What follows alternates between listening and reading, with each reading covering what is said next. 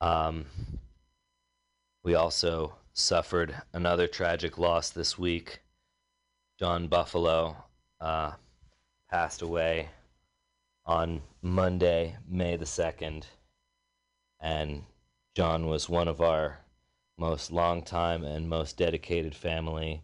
He did Shantasina for decades, and he participated in every part of Rainbow, and he will be missed very, very much. Finally, after we listen to this next stand-up set, there has been a flurry of Rainbow Gathering related news in the media recently. Colorado has figured out that the 50th anniversary Rainbow Gathering will be coming their way, and the newspapers are all trying to guess where it'll be, how many people are coming, what the impact will be, and all of us are watching and trying to see how many times the headline will say that we are descending on some mountain town or another. So enjoy the current event and news download, but first we hope you will enjoy a few laughs with our favorite Rainbow stand-up comedian. We love you, Gladys. This episode's for you. It's happening. It's happening. Oh, good evening. First of all, you guys, thank you so much for letting me practice. Oh my God, it's been like a year, so don't expect much, but this is a golden opportunity for me, and I'm so grateful. Also, I used up all my short jokes the other night, so let's just get into it. My name's Gladys. I did move to New England for the winter time. I know that's kind of unusual. I know a lot of people up here don't appreciate it. I hear them all the time. They fantasize about moving to Florida or Arizona or California, and they don't even know. I mean, I can tell what they're thinking. They're like, oh, I'm going to wear flip-flops all the time. I can lick a metal pole all year round. I'm going to wear a straw hat like in the Jason Mraz videos. But, man, that kind of thing can turn out with the darkness. Because, okay, basically, when we don't share an objective reality that is the weather can kill you for half the year, hippies start thinking all the ideas in their head are right. It's terrifying. Just any idea that pops into their stupid little dreadlock head could be correct. You know, stuff like vaccines cause autism. I should wear a more whimsical hat. You know what I should do? Start a chapstick company with weed in it. That's what I should do with my entire life. Basically, I'm saying that you need the harsh winter time to press your hippies down. Man, you get out there, it starts getting kind of spooky. I mean, up in Vermont, it's great. Even our rednecks, like, you know, your 8th generation Vermonter, they're pretty good. A, they've been to another country. They've been to Canada. B, you know, they just got that out of the gene pool a long time ago. If you couldn't hang out at a party 300 years ago, you had to go outside. And it's -30, and that's the end of you. You know, out west, somebody can't behave. They go outside. They're just outside. Right outside. Like, right, fogging up the windows. Right out there.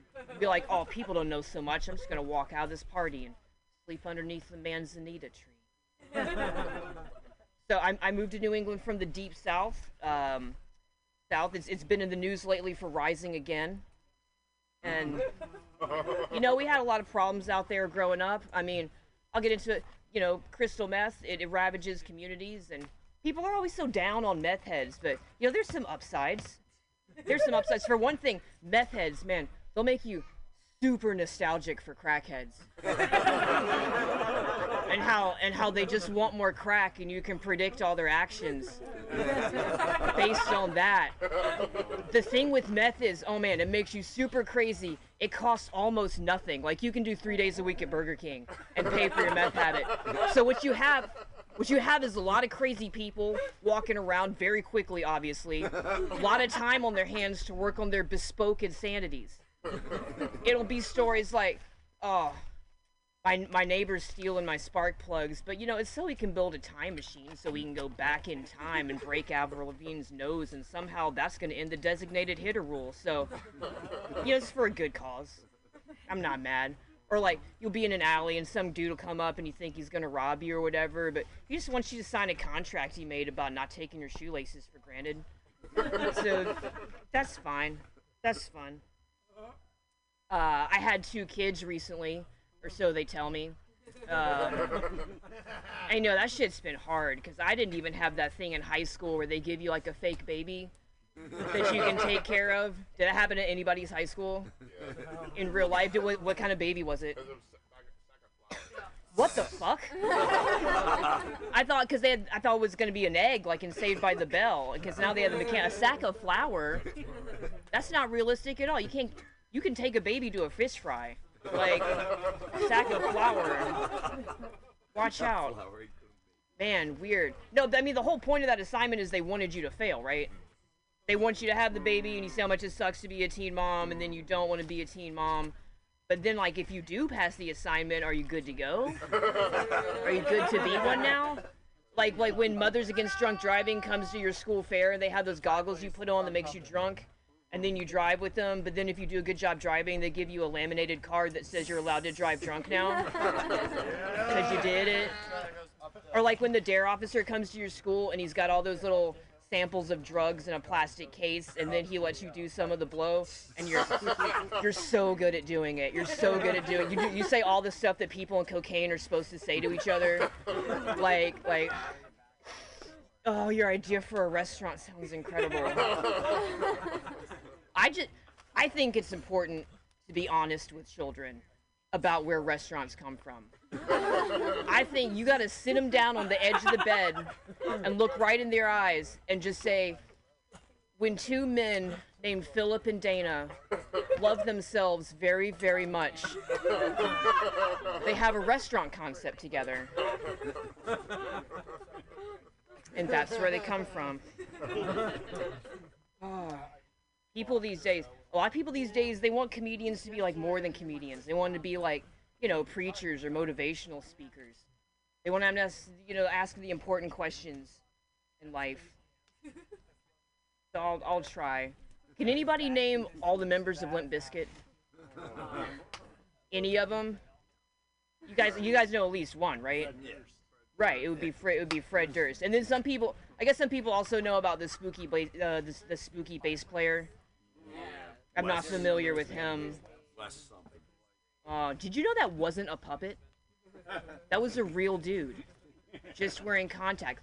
But yeah, Fred Durst is the only one anybody ever knew, and that would be really good to be Fred Durst in the '90s, because it's like, you're getting the good restaurant tables, you're getting all the barred out groupies.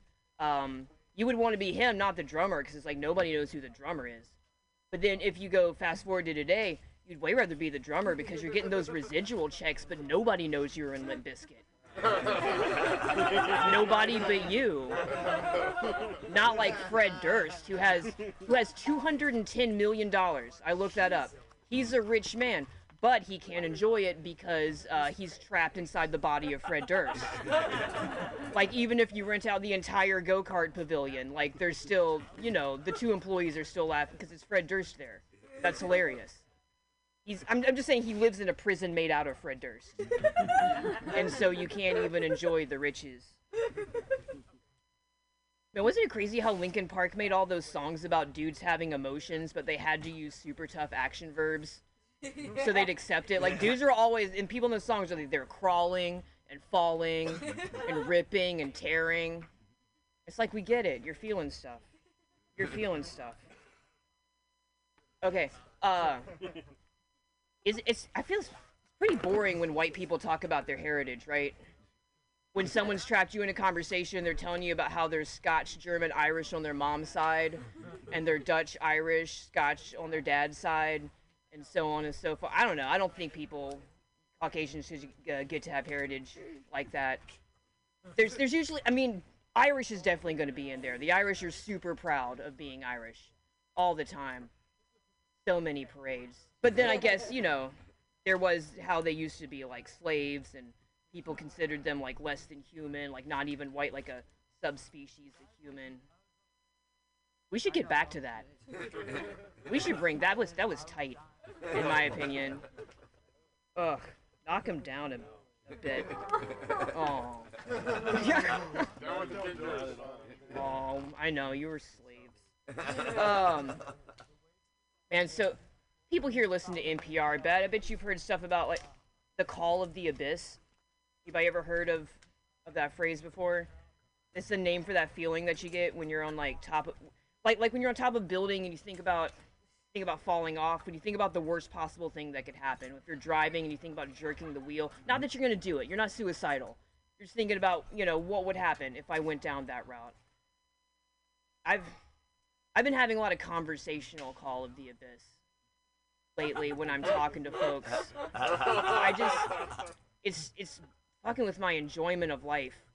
Okay, the real example, like the real life example of this was I was hanging out with my friends the other day, and there was a story on the news about some Scientologists in Turkey that were handing out pamphlets, and they were charged with this old school crime over there called like inciting fear on the street. And since it was a story about Scientology, of course they have a picture of Tom Cruise up there, just like a random red carpet picture of Tom Cruise doing that toothy Tom Cruise grin he does, where he's like that one.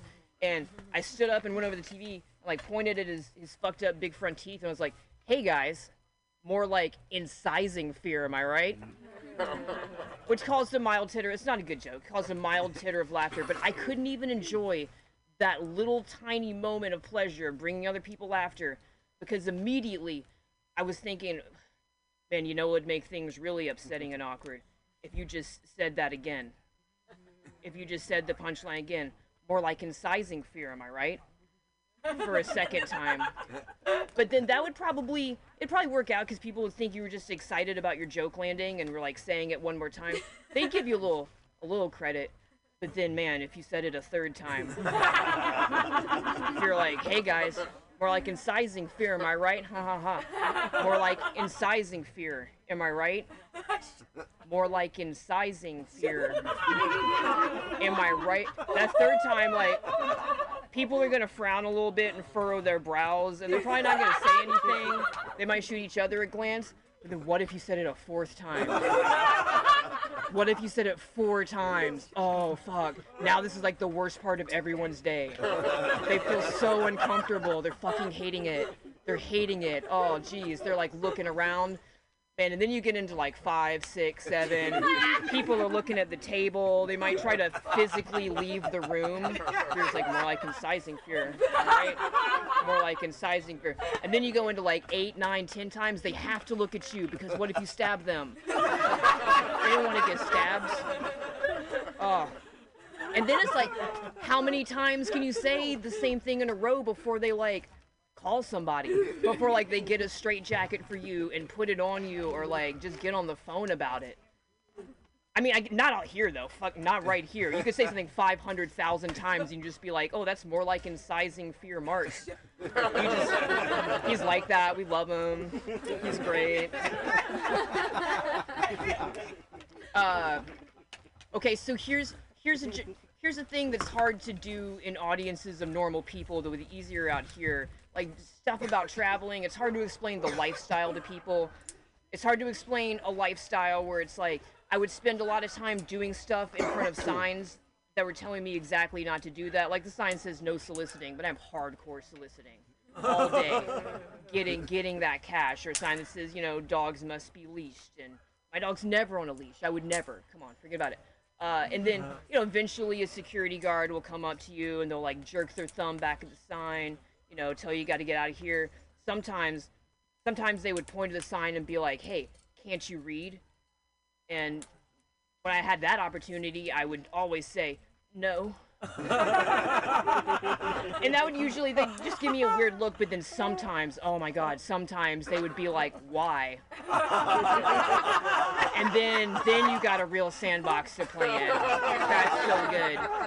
You can say, I'm always gonna say something real, like something that's going on in someone's real life, like, "Oh, I was actually like in a cult until I ran away at age 21 and they never taught us how to read and we didn't really go much past the 3rd grade or whatever, and can you help me get my documents, like a social security card?" Or like ask them, or like some frozen airplane waste. It fell out and it hit me on the head. Never since then, I can't read. And the hope is that he like goes home to his family that night and he tells them this fantastical tale of this person that he met and their story, and then they all think about people whose lives are different from theirs and might not have the same opportunities, and they have a better understanding, more empathy. Or there's also the possibility that he says to me, hey, my sister's the only person who's been hit by frozen airplane poop in this hemisphere since 1974, and then now I learned something. I'm the one that learned the lesson. And I'd like that too. Man, being out there sometimes, you're out there for years and stuff. Sometimes the compass gets a little spun. You start wondering if you're doing the right thing. I would. I mean, I was having a great time out there, but just driving all over America, I'd wonder myself, is it right to be doing this? Should I be out here doing all these drugs, having depraved sex with strangers? Is it the best use of my talents and time, limited though they may be? And when I was having one of these moments of, sort of like existential crisis, I'm so glad that I got behind an edible arrangements truck. Because once I saw that truck and that papyrus font, I knew that, like, I just remembered edible arrangements and what it is. That there's like a whole building where people have to show up to so they can cut up pineapples and put wooden dowels in them, and that they're using fossil fuels to like haul it all over America to, like, I guess people that work at the bank. I don't know who orders edible arrangements, but like it's an entire company that people work for, and kind of harming the environment with their activities. And I'm fine, if that's going on, I'm good to go. I'm not the person that stuck a wooden dowel in a cookie and took that to the bank to get a loan about it. Everything I do is fine. So, you guys, speaking of not being able to read, you guys you've probably heard of dyslexia before, right? They told me when I was little I had an opposite condition called hyperlexia. And I don't know how true that is, but I could definitely read before I could talk, or before I was, like 3, and can still read pretty fast. And growing up, you'd think that would be a boon that would get you ahead in life, but also it didn't really come with like a expanded maturity or consciousness or intellectual ability. I could just read the words really fast. My parents wouldn't take me to the library. They would just take me to like the grocery store, where they would buy me every Stephen King book in print. And man, when I was 6, I read Cujo because it had a doggy on the cover. And you guys, in the book Cujo, a guy breaks into his girlfriend's apartment, smashes every single thing that she owns, ejaculates on her bedspread, and then leaves. And at the time, that was distressing to me because, first of all, I didn't want all my unicorn figurines smashed, but also the semen part. That was hard for me to deal with, because like I knew Salem's Lot wasn't real, and that like Pet Sematary was a made up story, but I was already pretty aware that semen was hella real, like as a concept, and around me all the time, and I just didn't know, is that how adults treated each other? Is this what dating was gonna be like? Is this what I have to get ready for? But it didn't even matter, because like now, if I came home now and found a puddle of semen on my bedspread, I'm not even washing that for like 4 days. I'm just kicking it to the bottom of the bed. Who cares? Who cares? So man, child actors. Why are we still having them? Like, I'm not the best parent, but I know more than to ever let that happen to my kid. What a bizarre-ass life. It's the only profession, too, that we allow kids to do if they want to. It's not like anyone's like, oh, our son, Murphy just loves oil fracking. So we did quit our jobs and moved to North Dakota just to give him a push. See if it works out for him. As long as he's enjoying it, though. No one, even if your first grader's a math whiz, no one's like, oh, you should pull him out of elementary school and make him a CPA. That'd be good for him. And honestly, oil fracking would probably be safer for kids as a profession, because like acting's the only profession that requires you on a daily basis to put your kids in the car and drive them on purpose to a building that's full of like, pedophiles and sycophants and like people that whiten their dog's teeth and just the absolute scum of the earth. People that are probably gonna fuck up your kids mentally and probably just plain fuck them. And I've heard that's bad for their development. It's not good for them. Man, I can't even enjoy watching a movie that has a bunch of kids in it, like Stranger Things or something. I feel like I'm watching a snuff film of their childhood. I feel like I'm watching a movie, where the dog dies, but from back before it was illegal to kill animals on screen, which was 1939. You guys know that before 1939, those horses are not okay. They didn't make it. It wasn't good for them. Man. And then sometimes people try to tell me, oh, some of the child actors turn out all right. What about Jodie Foster? Jodie Foster's okay. But you guys know, Jodie Foster's like best friends with Mel Gibson. So is she okay? Is she okay? I got more, but I think I'm just gonna stop now. Why? Aw. Why? Okay. What did I have? What did I have written on the sheet of paper? Poker Stories is one of... Story and Testosterone. Testosterone starts off with talking about NPR and like... I'm not sure. That might be like a little specialized. I don't know. It's just... it's a little cute for me lately. You guys listen to NPR often? I don't know. Like Steve Inskeep pretending not to know how to pronounce like rap, words and rap lyrics on the bumper stuff. And like... Oh man, Radiolab. Fucking Radiolab. Like, if you're telling a story that takes place in England, you don't have to play Hail Britannia for me to, like, hold that idea in my head. It's fucking babyish. But anyway, so I was listening to it one day because there's nothing else in the car.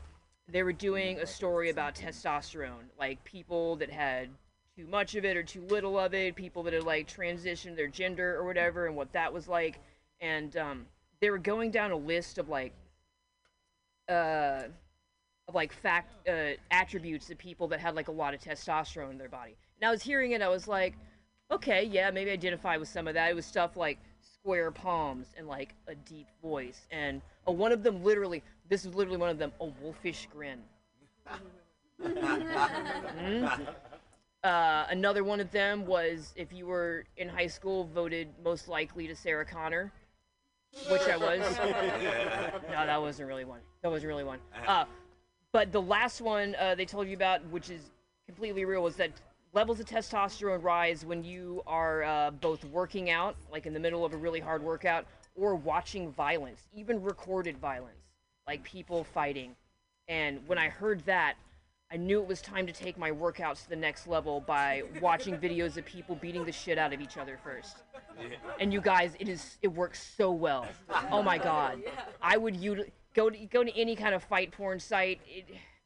When you're like watching a video of a fight at 2 a.m. and you get embarrassingly hype about it, like you're like UFC? Yeah, sure, that too. But I mean, no, I want them to like mean it. I want someone to have snatched somebody's something and then now like an unholy fury is coming down. I watched them all. High school fight videos. Like, I didn't get into the Appalachian preschool MMA backyard scene, but that exists. That exists and it's out there. And I'm so grateful. But then it got me in trouble because back when I was living my car, I would work out sometimes by sneaking into the fitness room of like a Ramada Inn or something. You would just like fish a Starbucks cup out of the garbage, have sweatpants on and a messy bun, and then now, bust out a workout real quick before I go fly a sign. And I'm in the Ramada one time waiting for somebody with a card to come swipe it through so he can get into the little tiny room with the foggy mirrors and the like One Nordic track. And I'm watching the fights on my cell phone with headphones, and then eventually this like elderly dude in basketball shorts comes to use the gym, which is great for me. He stands up, he swipes the card, and as he goes in, I duck in behind him really quick. And as I do, the door slams shut and catches my headphones and pulls them out of the phone. And then now all of a sudden we're like in this tiny room together, and there's just the sounds of like, get him, Jeremy, get him, Jeremy. Fuck him up, fuck him up. And he was like looking at me kind of confused. I was just like, this is what music sounds like now? This is what the kids listen to? Okay. I don't want to talk about the Myers-Briggs Personality Index. I want to talk about pedophiles.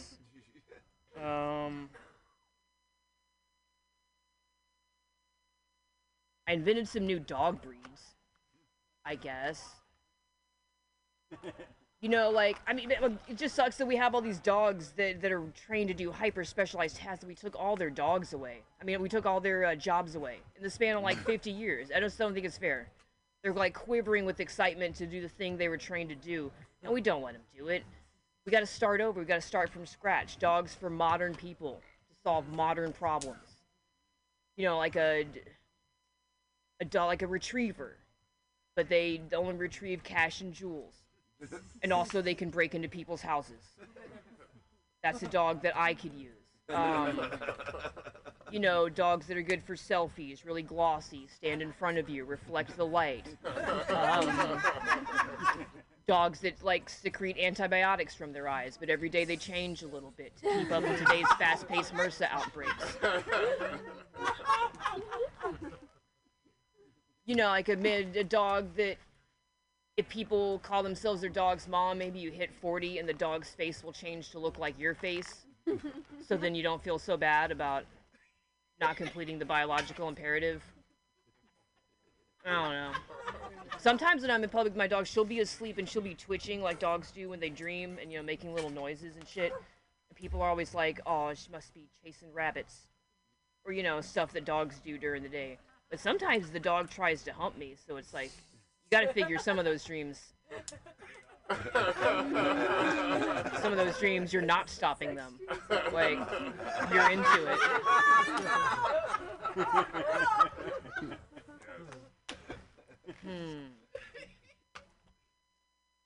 Of all the things that COVID took away from us in Burlington, Vermont, near where I live, the one thing I can't believe it didn't take away was the axe throwing bar. Somehow there's still a bar, it survived the pandemic, where you can go throw axes at the wall, and it makes me so goddamn mad. Oh man, I know I shouldn't get that worked up over it. It's just, oh. Because they're not chopping wood in there. It's not surrounded by, you're supposed to chop like, you know, 10,000 cords of wood first. They're trafficking in working class signifiers. I don't love that. Plus the fact that you just know that if it came down to the cut, they're not even helping people do it. They're not even going to be able to do it. Like, I'm out here in the middle of nowhere chopping wood for the apocalypse. They're in there twirling them around like majorettes. And if in fact the apocalypse did happen and there was like, you know, a horde of people from Brooklyn cresting the hill coming to take over my house in Vermont, and you needed one of these Burlingtonians to sink the tip of that axe into the forehead of one of these fucks, they're gonna be like, oh, it's not a regulation axe. It needs to be tuned. So I guess I might as well. Sure, I'll do the hooker story last, because I got to get back to the kids. They'll probably need me. But go way out there. So before this life, I used to have like a whole different one where I had like long hair and long nails and high heels. And for the purposes of this story, I guess it is important, not just a brag, to say like I used to be super hot before I lost like most of my teeth, which causes your face to sink in. I was pretty attractive. Like, people used to say Angelina Jolie, but that's not true. That was way too hot. But absolutely Jessica Alba hot. That's an objective fact. I was absolutely as hot as like Jessica Alba. So anyway, I'm tired of standing up now. So I had parlayed this into like I went from Craigslist hooker to like tech bro hooker, which was, you know, a fairly lucrative enterprise. And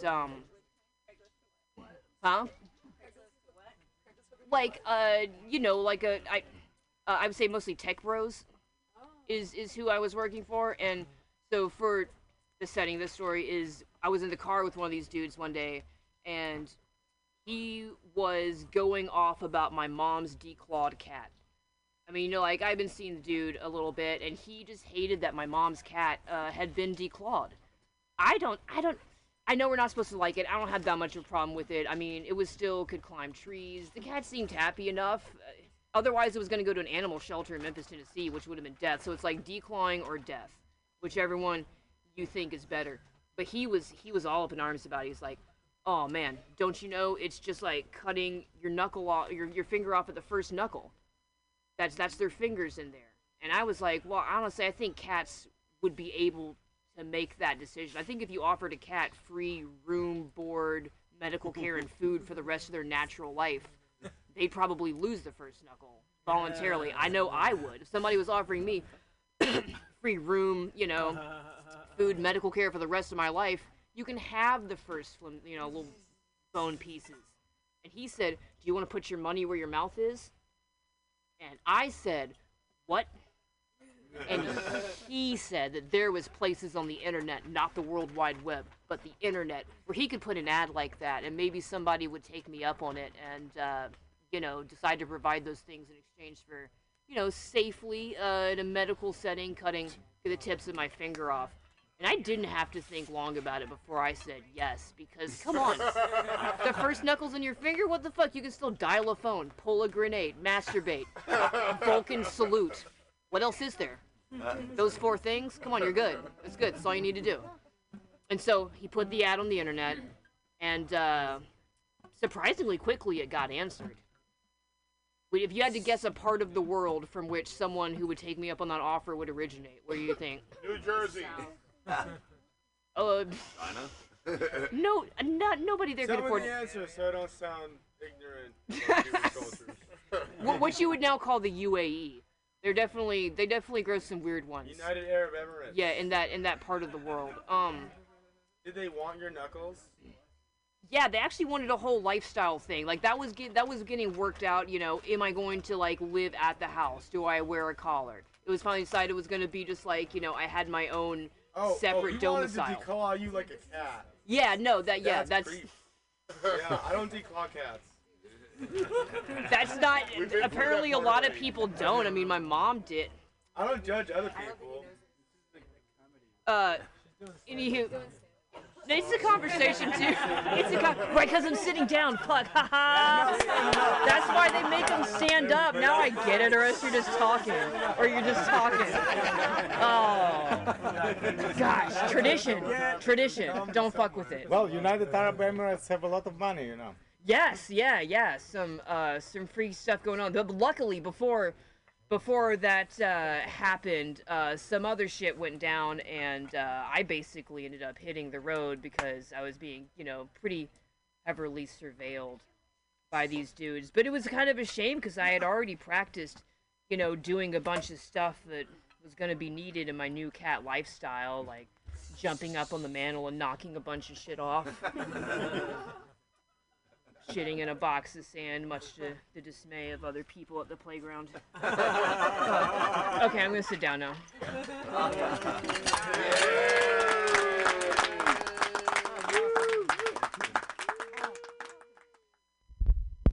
Rainbow's return to Strawberry Lake for 50th anniversary unlikely. From the Grand Gazette, March 27th, 2022, by Marissa Lorenz. On March 3rd, a post made to a number of Grant County Facebook groups warned about 20,000 plus coming to a forest near you. Rumor has it it's happening in Grand Lake. The post was referencing the 2022 Rainbow Family Gathering, the 50th anniversary of an annual event first held at Strawberry Lake near Granby. For those who are unfamiliar with the Rainbow Family of Living Light, it grew out of various cultural and youth movements of the late 1960s and early 70s. Their annual World Gatherings have become month-long events that center around a prayer and meditation circle for world peace, usually held on July 4th. Some have described the group as the largest non-organization of non-members in the world, with no leaders and no organization. Others commonly refer to them as dirty hippies. And while Rainbow-created websites maintain that it is long-standing Rainbow Family consensus that nobody has ever or ever will represent the Rainbow Family, they often talk about such things as communal peace, love, and harmony on and with the planet Earth. That 1972 gathering was the Rainbow's first intentional large group gathering, drawing an estimated 20,000 to Grant County. A New York Times article from the period says that they came to meditate in the forest, to chant prayers together, talk over things, and play flutes and guitars and drums under the spruce and aspen trees. It also details how local government opposed the event. Then Governor John Love swore to prevent the gathering. The state closed roads to the campground. It tried to ban food from the area. But eventually, it was the young people who decided the issue by hiking through the forest to get to the location after being stuck in the town of Granby, many without accommodation, for 7 days of standoff. The article goes on to say that concerns of health epidemics were unfounded, that waste was buried in military-style trenches, and that there was little evidence of drug use outside of an occasional marijuana cigarette. One-time journalist and owner-editor of the Middle Park Times, Ed Quillen, later wrote about being at that first event as a young reporter. 2 years after that, I was editing the Kremlin newspaper in Grand County, and I heard the local side of the story, Quillen wrote. The Strawberry Lake crowd hadn't caused that much real trouble, but any substantial population spike in a remote and unpopulated zone, the county had only 5,000 people in those days, was burdensome and disruptive. But those contemporary accounts conflict with local memory as recalled today. That March 3rd post has garnered over 100 comments on one Facebook page, with most expressing negative attitudes toward the Rainbow Gathering and a hope it will not come back to the area. They pay for nothing and leave feces everywhere, states one Facebook commenter. For all the world peace and sacred healing they spew, it is wildly overshadowed by a lot of destructive and dangerous behavior, says another. And yet another local laments, we have laws in the county code because of this nightmare. It's why we can't live in a camper on our own property. Few voices speak in defense of the event, though 2 individuals claim to know that the gathering will not return to the Granby area. And a longtime Rainbow who calls himself Muddy George recently echoed that unlikelihood. By phone, George, a Colorado native and self-described protector of our national forest, recounts his first gathering, the second in Colorado, held in 1992 in Paonia. I was concerned. I went with the intention of participating, but I also wanted to make sure a large gathering would be safe and environmentally friendly to Colorado.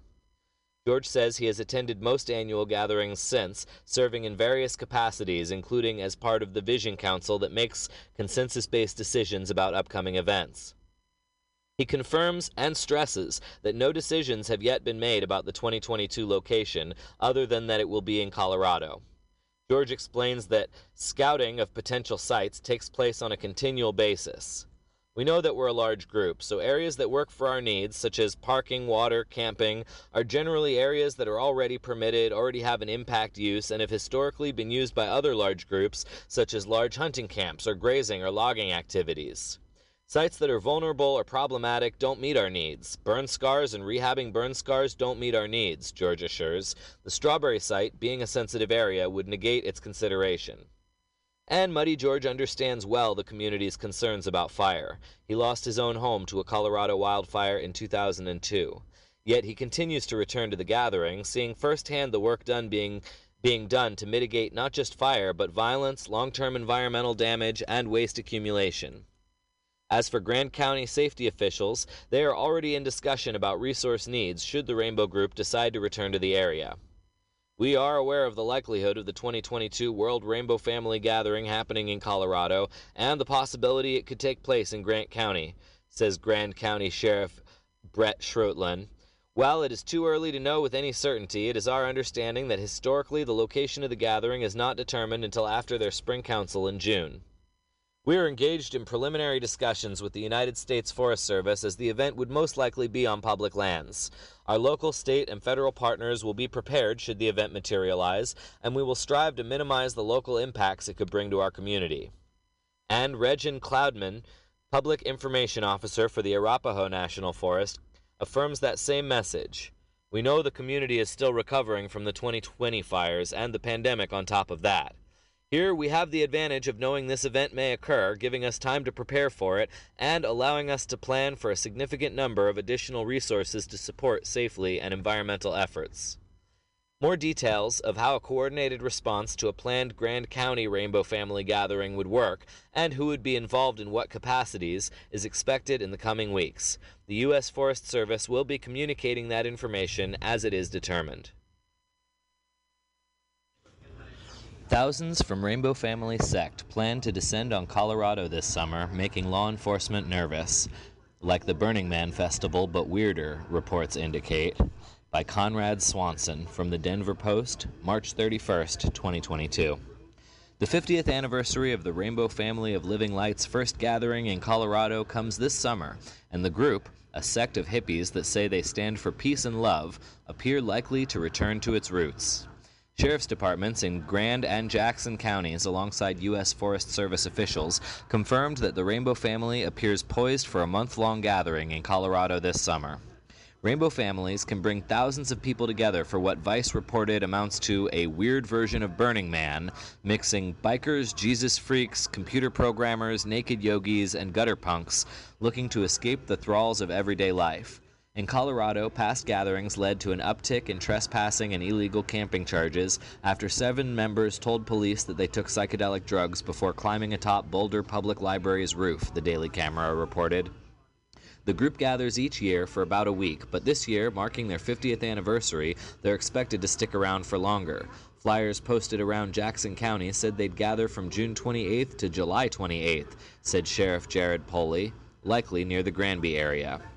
Precisely where they'll gather and how many people might come remains unclear, Poley said. It really concerns me that it's for a full month. There's not a real good way to prepare for it, Poley said. In the past, we've seen issues come out of it like thefts, vandalism, abandonment of trash, animals on Forest Service property.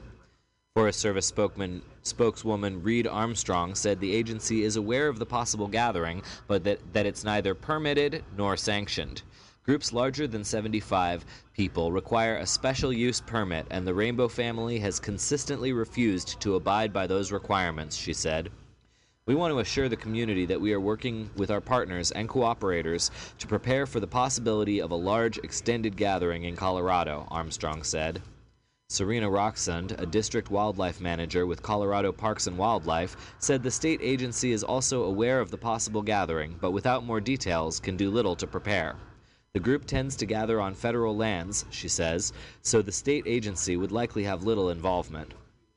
While reports of Rainbow Family gatherings are often paired with drug use and sometimes sexual assault, Rolling Stone reported in 1993 they've also been described as a band of misfits taking solace within the larger group. For their 2019 gathering in New Mexico, Forest Service representatives noted that they're fairly cooperative with rules meant to protect water and culturally significant sites, the New Mexican reported. For that meeting, they brought propane tanks to abide by fire bans and promised to clean up whatever trash they left behind. Criminal charges can often stem from these meetings, but prosecutors have also dropped many of these charges. The Rainbow Family has no designated leadership and members and take pride in their holistic and communal system, online blogs and profiles show. The group's first meeting was in the Strawberry Lake area east of Granby in 1972. Rainbow Gathering could bring thousands to fragile Colorado backcountry, sparking outrage, by Spencer McKee, Denver Gazette, March 31, 2022. In 2006, an estimated 15,000 members of the Rainbow Family group, often described as hippies and as part of a non-organization, took over a large swath of land in Colorado's Route National Forest during an illegal gathering. The same group may be coming back to the Centennial State this summer. While the annual gatherings of the Rainbow Family of the Living Light are described by some as a celebration of nature and life, others find issue with the massive crowds that the events bring to public land for extended periods of time. Not only can Rainbow Family gatherings cost the Forest Service hundreds of thousands of dollars each year, major concerns also exist regarding the environmental impact of long-term forest use by such a large group. In 2006, the National Forest Service had denied the group 2 permit applications for their Steamboat Springs area gathering, one permit that contained profanity and a second that was denied due to fire safety concerns. The group gathered anyway, citing that a permit requirement violated the constitutional freedom of assembly. In a matter of days, hundreds of violation notices had been issued by Forest Service officers for a range of offenses, including illegal occupancy and use of a national forest, and drug-related offenses. This year, plans circulating the internet seem to point to Colorado as the destination for the annual summer gathering once again. 2 different, presumably related Facebook groups reference Colorado.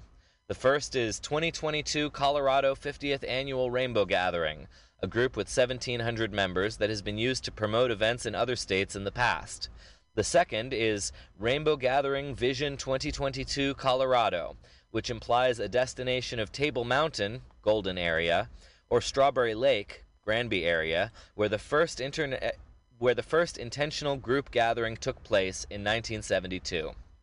A plan to hold the festival in Colorado is also mentioned in a report from the Grand Gazette, with someone involved in the location selection process stating that the 2022 event will happen in Colorado, but that the exact spot is to be determined. He also notes that the Strawberry Lake site would be likely deemed too vulnerable by the group, possibly due to recent fire activity in the area. While members of the group believe their gathering is well-intentioned, rumors of the group's return to Colorado has drawn criticism online. On the popular forum-based website Reddit, members of a Denver-centric message board with 282,000 members have shown a strong negative reaction, also encouraging the public to contact officials at local National Forest Office about the supposed event. Outrage and concern focuses mostly on damage done to natural spaces by the event in the past, including the creation of informal trails, excessive human and animal waste left in centralized spots, and the stripping of tree branches for burning. Worry that the event could attract criminals has also been expressed. There are obvious environmental concerns that come with any long-term occupation of a space, especially by a large group. Generally, these events are billed as taking place through the first week of July, though many participants can get there early and stay for much longer, with some sources stating that the event can last an entire month. Last year, the Rainbow Gathering event took place in Carson National Forest, New Mexico, near Taos. An Associated Press report on the event noted that Forest Service officials have said that recent gatherings have had little impact on water, erosion, and other areas of concern. The Forest Service is preparing for thousands of people to come and camp en masse in one of Colorado's forests this summer. Online rumors are swirling that our state is the destination for the 50th Rainbow Family Gathering. The group describes themselves as a loose-knit organization that operates without leadership. Their events, earthy functions, draw in thousands of people. Facebook groups, presumably associated with the group, have hinted that Table Mountain in Golden or Strawberry Lake in Granby could be this year's destination. A group that large, camped out in the forest for a long period of time, obviously creates an added wildfire risk. The Forest Service says, if necessary, they'll bring in a significant number of resources to reduce the impact on nearby towns as well as the public land.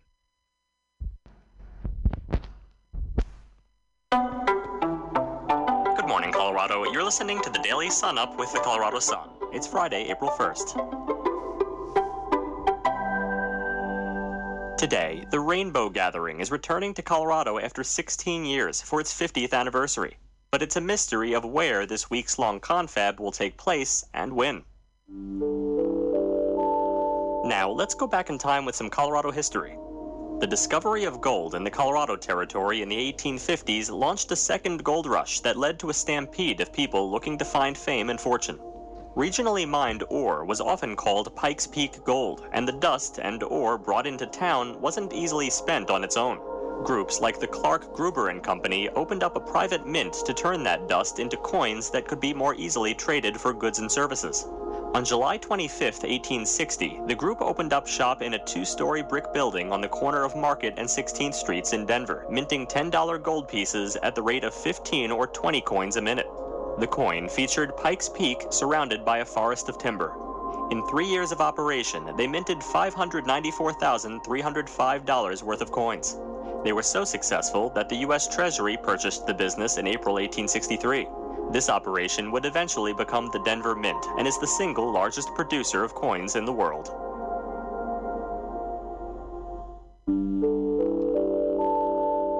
Next, our feature story. The first time the Rainbow Gathering got together was in 1972, and that happened to be in Grand County. The last time they met in Colorado was in 2006, when 10,000 people camped out on public lands in Route National Forest. This unofficial organization has no official leaders nor an official website. But through word of modern mouth, like Reddit forums, this group of hippie campers appear to be headed to Colorado to celebrate their 50th anniversary this summer. There is cause for concern, though, about the impact of such a large group on federal lands. But as Jason Blevins reports, one upside so far is the Forest Service knows it's coming. Tamara Chung talks to Jason in today's podcast. Hi, Jason. How are you today? Very well. How are you, Tamara? I'm good. Thanks for talking to us about the Rainbow Gathering. So this is new to me. I'm not from here, and I have no idea what this is. Can you tell our audience what exactly is the Rainbow Gathering? Well, for 50 years, this group has been holding sort of, they call it impromptu gatherings on public land, Forest Service land usually, around the country, different states all over. And they just kind of started to hint this week that they plan to come back to Colorado for their 50th anniversary. The first ever Rainbow Gathering was on public land near Granby in 1972. So 50 years, so it sounds like they're going to be somewhere here in Colorado.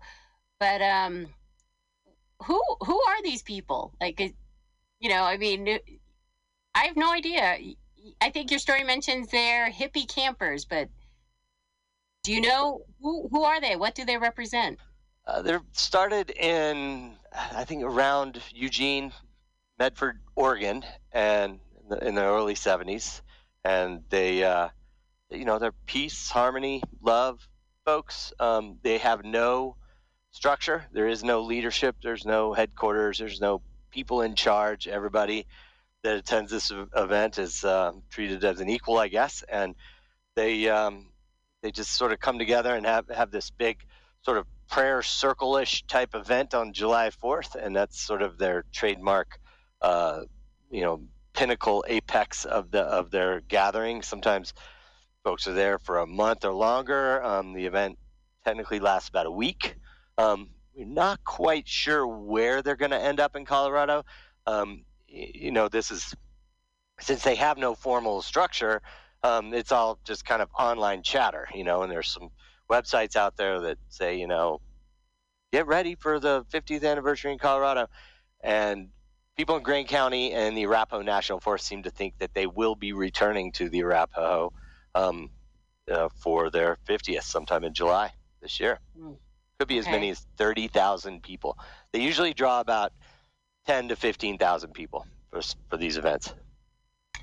So it's funny that you mentioned there's no official leaders, there's no official website, but it sounds like they get their message out to one another online, and there was even a forum on Reddit that they've closed outsiders. So it sounds like there's some maybe criticism here, or so what's happening there?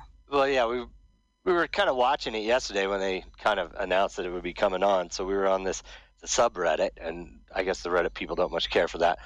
But it's they were, chattering, and as you can imagine, there were more than a few commenters from Colorado who were, let's say, less than enthusiastic and unwelcoming to the idea of 10,000 people gathering in the national forest for a week-long party. So they shut that down today. You can't actually see what they're talking about in there. So that's kind of been a little shift. But I think back in the day, they used to have a phone number that you would call, and then they would have sort of regional gatherings. So it was word of mouth, and it was probably mailings and signs up and hippie communes, or who knew how they did it pre-internet. But now, just like any kind of online community, they're pretty loosely based, and there's no one really to organize these events. But what's interesting is the Forest Service actually has a national incident management team that follows this group around every year. There's 40-something Forest Service law enforcement personnel who go to all these events, track them, attend each one, write some tickets and kind of just loosely police. They obviously can't write 10,000 tickets, and they're obviously not going to arrest 10,000 people. So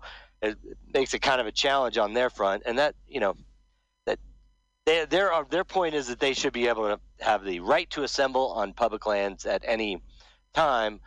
Forest Service obviously has rules about public gatherings, and they want you to get a permit. And since there is no Rainbow family boss, then there's nobody to actually sign for a permit or apply for a permit. So kind of an interesting dynamic in terms of this relationship, and it's largely antagonistic between the Rainbow family and the Forest Service, obviously. But there's, they have as many as 500 people after each event that kind of stick around and fill in their, pit, toilet, latrine sort of stuff and replant grasses and do all this stuff. They have medical care. They have, a whole bunch of different camps divided across the, as many, 2,000, 3,000 acres of public land out in the middle of forest. And as you can imagine, some concerns in Colorado are largely focused around wildfire. There's just a lot of valid concern over 20,000 plus people camping in the middle of the woods and how that might, spark a wildfire. Yeah.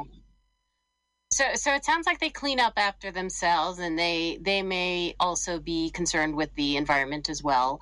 But the wildfire is an issue because that's something, wildfires are obviously wildfires because they're kind of out of our control. Sure. So. And I went to the Denver Library and had them pull up some, 1972 Denver Post articles, Rocky Mountain News articles, and 1992 articles. And I got a report from the Forest Service in 1992. And a lot of the response from Forest Service officials are, wow, this wasn't as bad as we thought it was.